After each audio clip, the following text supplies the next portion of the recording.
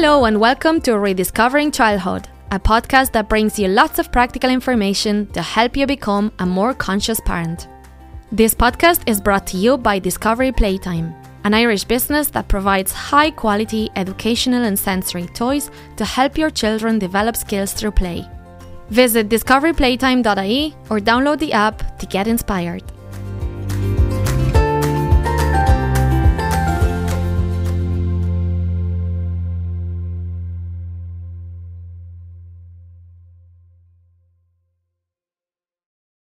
Hello and welcome to episode 5. This is a continuation of the previous episode where we talk with Triona from Early Years Insights about early childhood education and share some parenting tips. In this second part, we will talk about the importance of communication between parents and teachers in early years settings. Triona will also share a few really good tips to help you support your child's transition into school.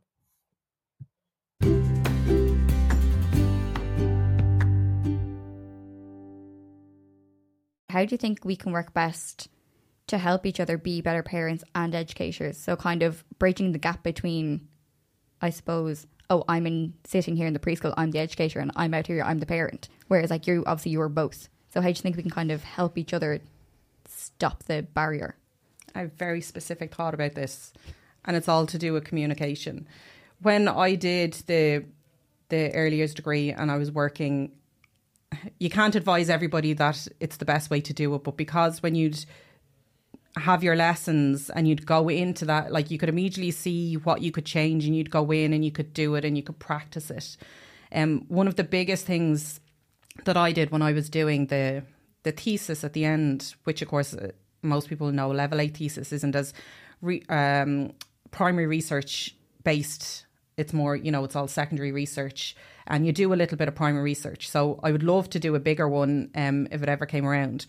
But my whole idea was that how ECC could be so much improved if parents were more aware of what it actually was and how it benefited their children. Because when the ECC came out as a funding as this 3-hour free play school where you could bring your children, everybody was like, woohoo, fantastic.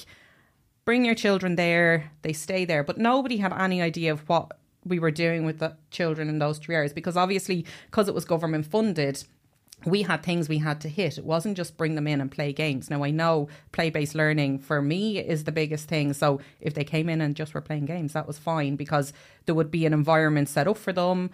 I won't go off on a tangent down there, but it was always the communication. And what I found through the focus group and the research was that the parents themselves wanted the information. They wanted to know not only what their children were doing, like they loved the pictures and the little daily or weekly observations that went home, but they wanted to know why they were doing it. They wanted to know how we ended up doing that activity. And if we were able to tell them that, well, I didn't pluck that out of my head, but it came from this group of children over here who had an intense interest in firefighters. So we set up a water station and we set up, multiple different things around that. And if you could just tell parents why something was happening. Now, that's a basic example. Obviously, there's a lot more that goes on in preschool and in childcare settings. And there's a lot of different reasons we do them. But if you could set up ways of communication and multiple ways that would suit everybody, because some parents are so busy, they don't have time to stop at a door. Emails be best. Social media, some people choose to do it through. Myself as a parent, I've had various experiences in terms of communication with preschools, mostly positive. There are times I would have liked more communication around a couple of different things. And in those cases, I would always encourage parents to ask. When parents come to me and they're like, I don't really know what he's doing, do you know what they do? And I was like, well, I can tell you a generalized version of what they might be doing, but obviously I don't work there, so I can't. It's like parents don't feel like they can ask. They have this perception that they're going to be taken up as if they're interfering and that the educators themselves might get defensive, like they're being questioned. My whole thing about communication is if you set it up right at the start, then it means when those difficult conversations have to happen, you already have a relationship with that person. You shouldn't be waiting until something is wrong or something needs to be said to have that conversation with a parent. When we talk about the preschool bit in a while, that is one of my tips for parents. But when we are communicating properly with parents in a positive way and building that relationship with them, everything else follows naturally from that. But it has to come from both sides. It can't all be one-sided. So parents have to interact with whatever form of communication that is being given to them. And I think settings can be really proactive about finding out what kind of communication suits parents. So would they like an open evening at the start of the year where they come in and they find out all the general information, see other parents, that they can have another, a little conversation with them, get to know some faces, get to know the practitioners, because they could drop their child off with one practitioner and collect them from another, and then the next day there could be somebody else because somebody had to go on a break. You're not building up a consistent relationship. It was the one thing that I used to get in trouble for most, because I always had great relationships with the parents I worked with. I thought, just instinctively, before I ever did the research or anything, instinctively knew, because they're handing you their child. They want a little bit of information back. So I used to make sure that kind of on a weekly basis, I had at least a 2 or 3 minute conversation with a parent about, something they might have done that day, how they were getting on in general. And in one place I worked, I was pulled up on it. I was told I shouldn't be, I was spending too long at the door talking to parents, that other things needed to be happening. Now, I was aware, and it was only ever 2 or 3 minutes, but I never left the kids on their own. I only ever did it when there was other practitioners in the room. I was aware of the health and safety implications. I was aware of everything else going on. I was able to choose my moment. I'm a smart person. I'm not oblivious to everything else that's going on. No, it wasn't a priority. I kind of ignored it because it's what parents wanted. Yeah. Parents absolutely loved that you would take that minute to tell them something about their child, because the children aren't telling them. We all know this. Yeah. Children come home and say, no, I did nothing all day, which is frustrating for all involved, but that's just the way they are. But it also meant that if I needed to talk to that parent about something that was a little bit more serious, it meant we already had a relationship, and they weren't going, okay, you're telling me this, what's your name again? And when do you see my child? That we already had a relationship so that they could trust what I was saying, that they knew that I had an insight into their child, that they knew that I was doing this for the benefit of everybody involved, but especially their child, and I wanted to work with them. So it has just knock-on effects through your whole day, through the whole year for parents and the educators, if they can have proper systems of communication. But it means setting them up properly. It means having multiple ways in which you give this information. If you are really short on time as a practitioner, it means you create a wall mural with photographs of everything the children did that week. It's time intensive. I have done it for years. It takes an awful lot of time, but it is always worth doing. Then you've got the books, the paperwork that goes home, whatever format you choose it. I could never understand why settings weren't sending home the monthly reports and the observations. They have to be done for inspection purposes. Now, that's not the only reason they should be done. They should be done because they benefit the child. You get an insight into what that child's doing, so you know where to go with them next. You know what activities interest them. You know where to guide them, how to set up the environment for them. It also means it meets the inspection criteria. Can never understand why, because we used to do it where you don't photocopy it and give it to the parent, because then that parent is getting into an insight into why you did that and where you're going to go next. You're putting all this work into it, and you're not utilising it to its full extent in a way that will benefit everybody so much. It's nearly secret, isn't it? Yeah. And then part of me is kind of like, well, what? And they're like, oh no, we couldn't possibly show that to the parents. And I'm like, well, then you're not filling it in, right? Yeah. And most of them actually have at the bottom parent signature and parents' comments. Yeah. And they'll never get filled out, because even if like that, I used to suggest it before, being like, well, I've done the work. I'm proud of what I've done. They're like, no, that goes home at the end of the year. Aww. Like, that doesn't help at the end of the year when they're learning how to use the scissors for the first time here in November. Because it's such a powerful learning opportunity for parents to get to know their child in a different setting, in a different area, and support that work that the teacher is doing also from home. Yeah, absolutely. And to get to know what to do at home with their child as well. Because as you said, you take it for granted because it is what you do and it is your background. But that's why you do the workshops, because same as I know about something and you know about something else and I don't know about what you know, we can exchange that information. So that's what that communication from teachers should support. And actually, out of curiosity, you were mentioning how you did like the photograph walls and all of your paperwork and things like that. Were they done in your paid time, or did you have to take them home in your own time? As the years went on, they were always done during my paid time. I would have been very bad at doing it. You know, you throw yourself into your job. You'd be taking home artwork and photocopying stuff and cutting it up and having it all perfect and ready for the next day during your free time. Increasingly, as it went on, I was able to fight for myself. That you would do it. Now, it also helped that things like GDPR tightened up. Mm-hmm. When I think of the time somebody would take home like a bag of like, I'll finish these reports at home, which is such an innocent thing to do because you know they're going to be safely in your house. But at the same time, you're not supposed to take that information off site. It's supposed to be all locked away, files, all that kind of stuff.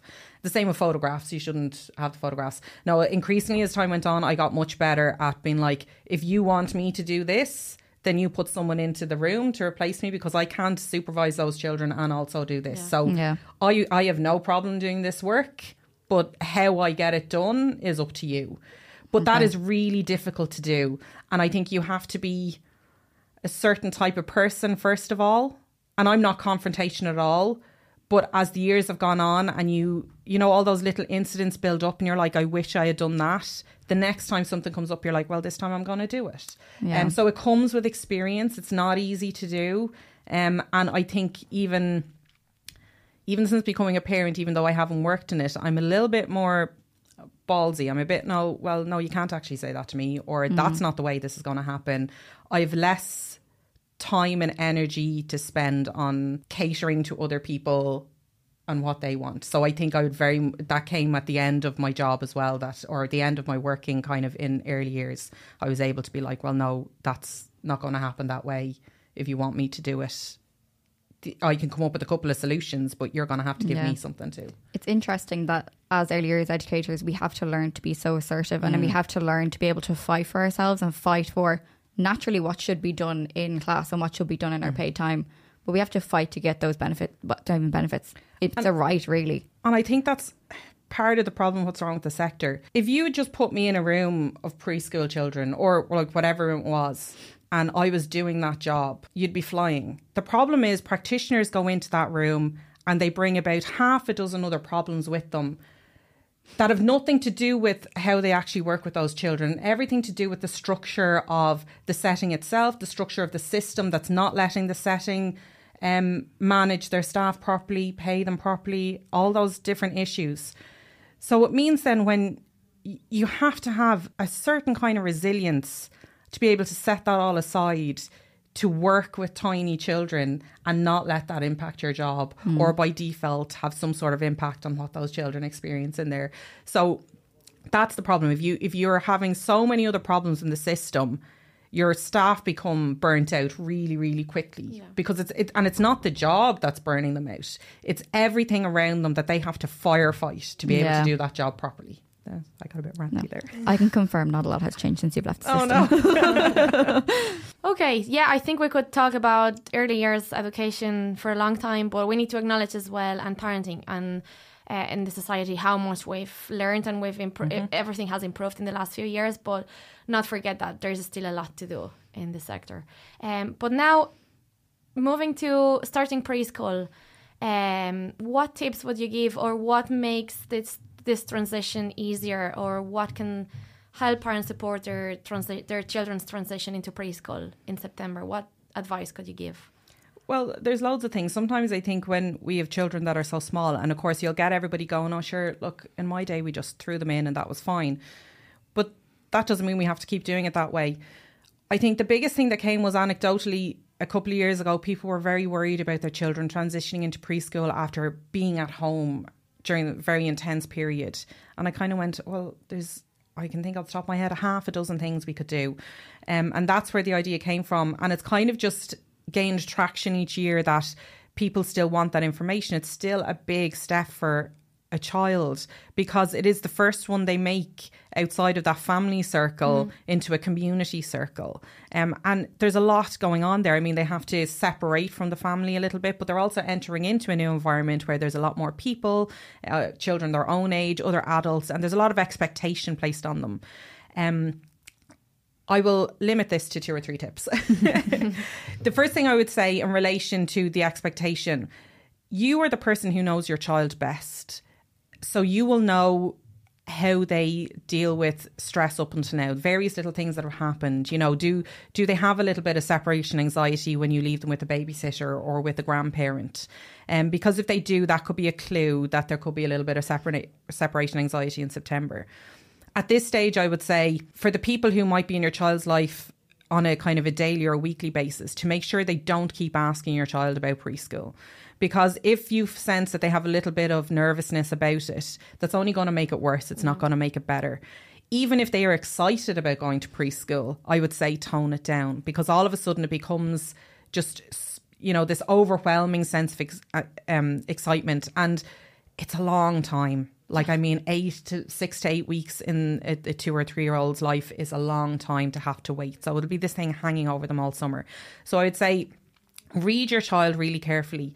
If you don't know where your child is with them, kind of bring it up through a book, a little bit of small world play, something in which you can introduce the idea and see what their reaction is. If the reaction is quite neutral, you're good to go. You can just wait a little bit closer to the time to start to do the preparation stuff. And if they are over excited or nervous, it means then you can know that you have to put a few more things in place. And maybe that's when you kind of go to the library, get a couple of picture books for them, think about what little small world games you can do, or draw out kind of what their worries might be. See what their reaction is. Like, you could even do things like pretending to do the drop off with little figures in the car and seeing what they do. And if they go like, oh no, but you're going to come with me, that will give you an idea that they don't understand yet that they're going to go into a room. Little things like that can be so simple, but can take whatever's in their brain out of their brain without it being an overwhelming conversation in which they don't really understand what you're trying to say to them, or what you're, you know, that you're trying to, it's too wordy for them. So doing it through play is how you're going to get inside their brain, and also be able to then reassure them by playing through the little scenarios. Another thing to prepare them, I would say, to not focus on the practical life skills. I see a lot of people going, all right, well, they can't open their lunchbox. They need to be able to do their own shoes. They need to be able to do their coats. They learn all that in preschool. If you think they might need one thing for a little element of confidence, so that when they go into this environment, that they have something familiar that they can do themselves, just to give themselves a boost of self-esteem, I would say start with the lunchbox. It sounds so simple, but it means then you can use it over the summertime. They can get really familiar with it, play to their strengths, know what they can already open and can't open, and buy a similar lunchbox and let them use it. So again, it's a familiar item that they can do and have a little bit of like, oh, she said get the lunchbox, I know I can do that, and get it. Everything else they will learn. That's part of what preschool is about. So all these life skills that, you know, you think, oh, well, they'll get on better if they know how to do that. Don't worry about that at all. Oh, so many tips going around my head. The last tip I'll give is on the day. I suppose people's main worry will be what their child will do, how their child will react. And I would say the biggest thing to do here is to trust, first of all, yourself, that you've prepared your child as well as you can for it. And I don't mean just specifically for it, but in general terms of how you've parented them, how you have made them aware of themselves and in the world, and that they will be able to do this, and trust that you've done a good job doing that. Trust your child's ability to take on a challenge and work through it. You don't have to see that they might have a little wobble and get straight in front of it. Allow them to know what that feels like, and be like, oh, because they very often will kind of go, okay, well, everybody else is doing this, I can do it as well. So trust your child's ability to be able to assess the situation themselves, and give them the time and the space to figure it out. Don't micromanage the situation. And then also trust the practitioner, because they're the ones who have done this year in, year out. And every year there will be children who will have a wobble, who will have a little bit of separation anxiety. And they will have various strategies. If the practitioner is really good at their job, they will be able to communicate this to you in the moment. It always frustrates me, again, back to the communication point, that I think this should be like a little intro pack for parents beforehand, letting them know that what to expect and how the practitioners might help you at the moment. Because the amount of times I was ever standing at a door with a child who was upset, do I leave, do I stay, do I hide, the parent is doing their best, and you're trying to honour that, because again, they know their child best, they know how to comfort them, and you're trying to take those cues. But there's a certain point at which you step closer and you're like, look, I can help your child come into the room, And just know that because the majority of the time, and you will know this, the majority of the time, it's the separation anxiety that is making them upset. As soon as they get into that room, they want to do everything and they will do everything. But that the practitioner will, if something isn't going right within the first 3 or 4 minutes after the parent has left, they will call you. They're only second to the parent in wanting this to go really, really well. And they know that, yes, they can encourage the child to come into the room, but they also are able to assess really quickly at which point it becomes detrimental to the child's ability to do this. They're not ever going to leave your child upset. They're not going to try and push them too much.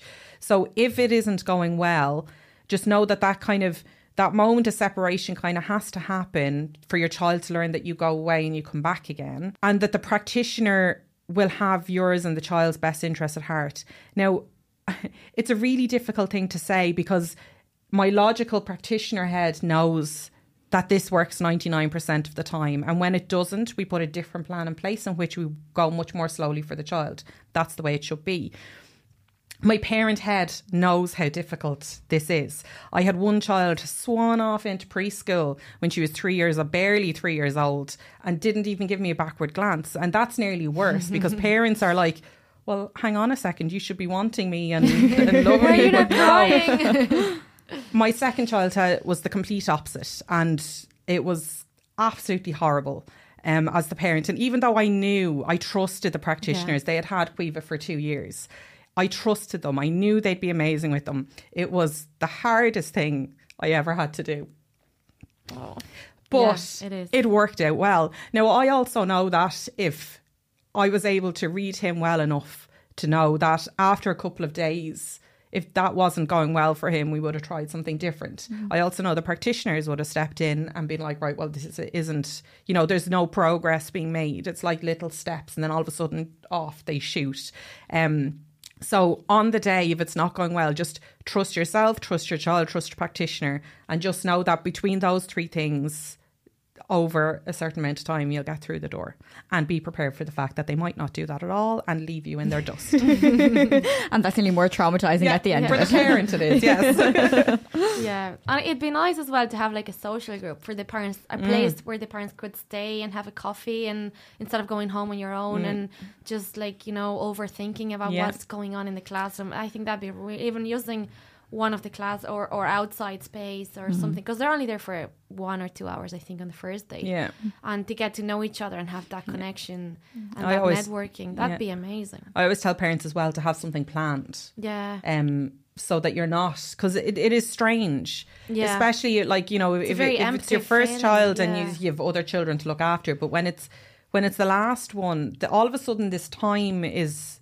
Now, you've learned how to fill it very quickly. But those first couple of weeks do feel a bit strange. So for that first day to, again, not forget yourself. There's nothing that will work well for your child if you don't give a certain percentage to looking after yourself. No. For yourself's sake, and then also for your children's sake. I truly believe that now. You can't do anything unless you look after yourself first. Absolutely. Yeah. I think they're really great tips. And I would also add...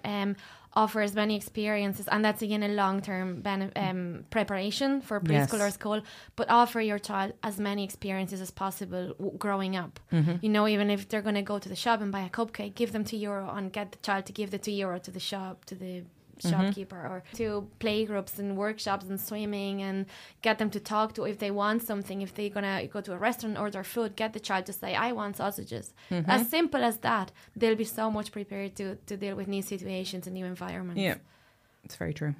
And my very last question, where do you see yourself in? I would say 5-10 years. I'm going to go with 2 years. With 2 years. I would like the workshops to have a regular schedule, because at the moment, with life being so crazy, and that's the beauty about the business up until this point, is that I have been able to pull back from it when I need it and put it in place when I could. So to be more consistent, but also to be doing more things like this, I suppose, like on panels, talking to different people's audiences, just increasing the way in which I can get the information out there. Because the combination of my experience as a practitioner and a parent, I think really helps. Obviously, when people say, oh, well, you've only parented 2 children, but it's the empathy, it's the understanding and the insight into things that have really changed my perspective. It's not about the quantity, because you can parent 50 children and still not do a good job. Yes. But it just has really changed my perspective as to what was valuable in my early years education and experience. And I think all of that coming together, I have so much information that I just know when I see parents struggling or have a wobble with something, I'm just like, no, you've got it. And you just tweak this or change that, or, you know, what you want to talk about, what it is that you're worried about is not actually something you should be worried about. So I would love to be kind of speaking on bigger platforms, doing workshops for other associations and committees, just to, I suppose, get it all out there, and just increase the amount of people I can talk to. Brilliant. I think you are a natural. Thank I you. think that's exactly where you should be, and we're so happy to have had you here today. Thank you so sharing much. all the information. Yeah, I absolutely love being able to listen to all the experience as well, from an education background as well as a parental background as well, and kind of sometimes when the two of them kind of fight together and you have to try to get them to go together a bit more. Yeah. No, I love this. I'll be buzzing for the rest of the day now after this chat. An actual adult conversation. Brilliant. Thank you so much. Thank you for listening to this episode. If you'd like to share your own story on our podcast, please get in touch through our social media. Don't forget to like, share and follow so you'll never miss out on upcoming episodes. See you next time!